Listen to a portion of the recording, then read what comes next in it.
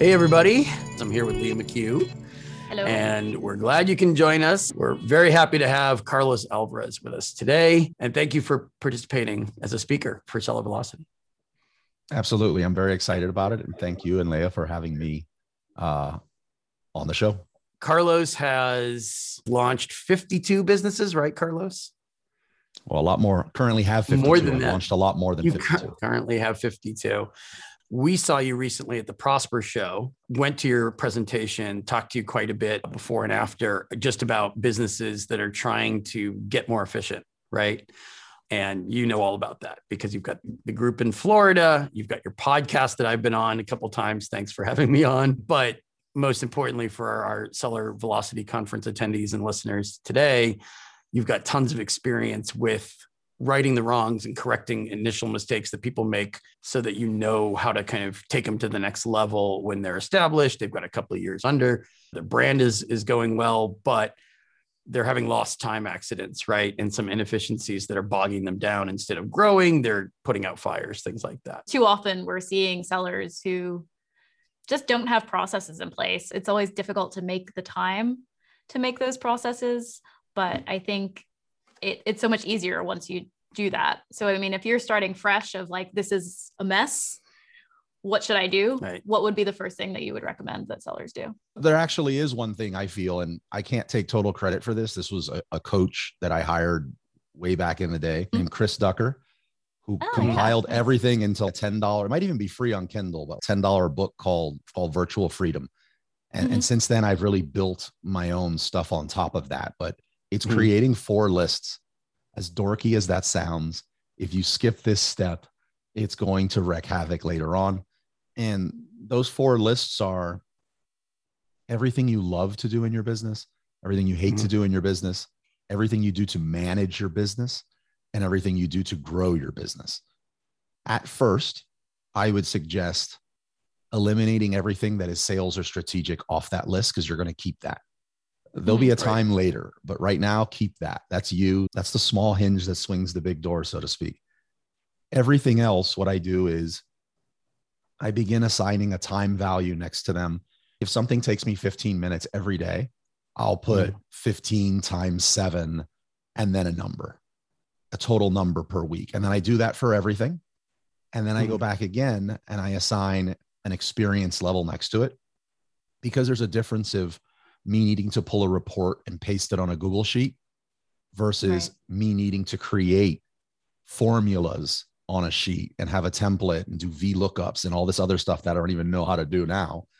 And there's a different skill level that's needed, and I assign that skill level. So what this does is it identifies, most people just think, oh, I just need to hire somebody for PPC.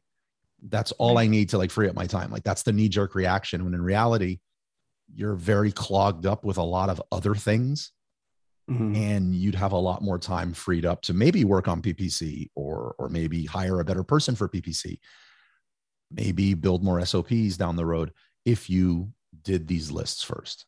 You're also, let me add, in a way, sometimes I don't like to say this because it'll throw you when you're creating the lists, and that is you're really building a job description with these 4 lists, because once you've identified what you should get off your plate, you now need to hire it. And this gives you a very great start on a job description. It's the experience you need, how many hours per week you need them, and exactly what the tasks are. I hope that helps as a one thing to start. It does, because you'd be surprised how many people take that stuff for granted or mentally copy and paste some ideas, but don't follow through on it or don't come up with a detailed list. And I did read that book when I was starting my consulting business. I read that book back in 2015. And I mean, the first takeaway was don't do everything yourself, right? That was one of the main points. Don't assume it's my business, it's my show, I got to do everything. But to graduate to those lists that you mentioned, excellent starting point. Yeah. You'd be surprised. You guys wouldn't be surprised, but I've been shocked at how many people will lie on their own lists. Because there's this thing in the e-com world that you should never be touching box tape, like to seal your own boxes, right? Like you need to hire this. Really? That's where I started. Well, yeah, you should start there. I'm pretty sure yeah, Jeff was sealing boxes in that Bellevue Yeah, garage. right? Those I are mean, Jeff was personally sealing boxes, everybody, just in case there was any doubt over Sometimes I miss the origins of boxes. Amazon. You go back to the 90s, Jeff was packing books alongside a couple people I met while I was working there. Absolutely. But I have a close friend, Gabe Cosillo, and he's a very successful Amazon seller. Been selling, I jokingly say, he's been doing e-commerce since before the internet. He still loves sealing boxes. So at first he would probably find himself not putting on that list because you're worried that some other more savvy entrepreneur is going to scold you for that. But no, you should really put what you love doing on the list. I mean, that's what we're doing this for, right? Yeah. And I think sometimes if you remove all of those less joys, mental intensive activities, you can't constantly be doing strategic planning 24/7. Right. So when you're doing those repetitive, laborious tasks, that's when I get my best ideas personally. It's like when you're in the shower, your brain can wander, and that's when you come up with really great ideas because you're not actively trying to think of them. Well said. When you're not singing in the shower, you're brainstorming Absolutely. these fundamental concepts. Or when you're packing boxes. No, but I like what you're saying. I mean, don't lie to yourself. Have an honest conversation with yourself about what you're good at and what you're not. There are things we know we're not good at in the Amazon space, but we see a lot of sellers, their accounts suspended, their whole business is down. They're like, I can do this. This is my business. I have to be in charge of this. I have to do this. And I have to put it charitably or diplomatically, but I'll look at their plan of action or their appeal and I'm like, this needs a lot of work. I don't say it's terrible. Sometimes it is terrible, but I have to tell them, redirect your energies where this can be, either having us do it or have somebody at your company who understands this better or can learn it quicker, do it, not necessarily the owner. That's one of the honest conversations we try to force people to have, but you're having them with people.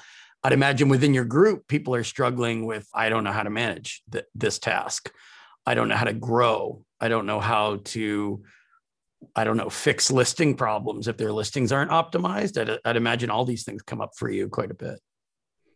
Yeah, 100%. I mean, it's not that if you know these 4 lists that you can now, it's not going to absolve you from, if you're doing some fundamental things wrong in your business, like your account gets suspended and you just go searching for some random template that some lunatic put online. An SOP is not going to save you from that.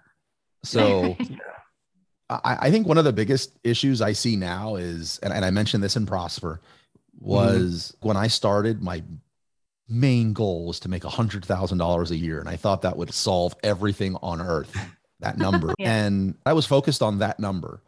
I have people in my group, every single event, that come up to me and want to know that if they source this product, it's a great path to 8 figures. And I'm like, what happened to 100K?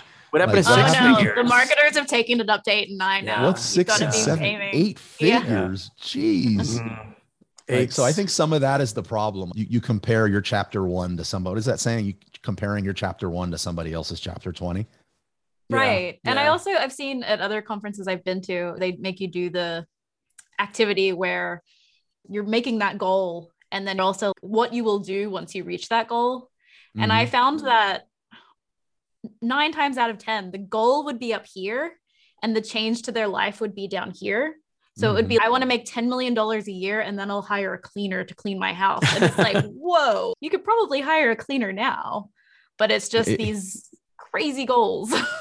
Yeah, I've made all those bad choices. I've done all that. You must be talking about me because I did that a long time ago. I don't know.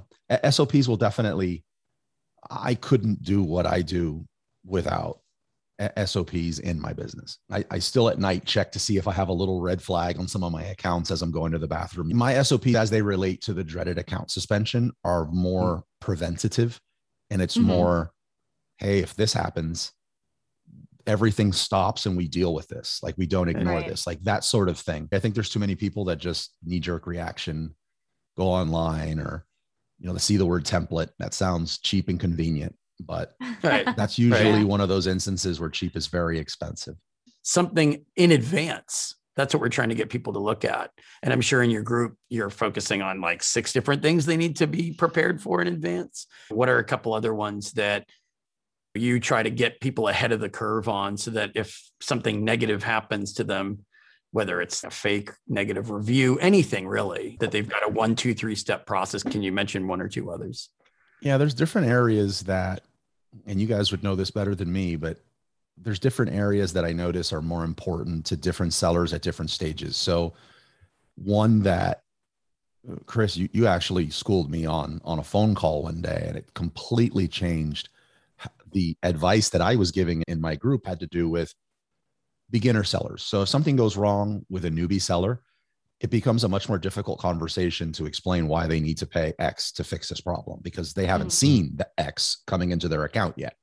But my biggest concerns in the area of a newbie seller starting is making sure they have all of their documents in order when they open their account. I used to just, I'm almost embarrassed to say this now. My advice used to be, if Amazon turns around and says, we couldn't verify you, submit the same thing again. If you keep doing that, eventually they approve. I didn't know any better. Right.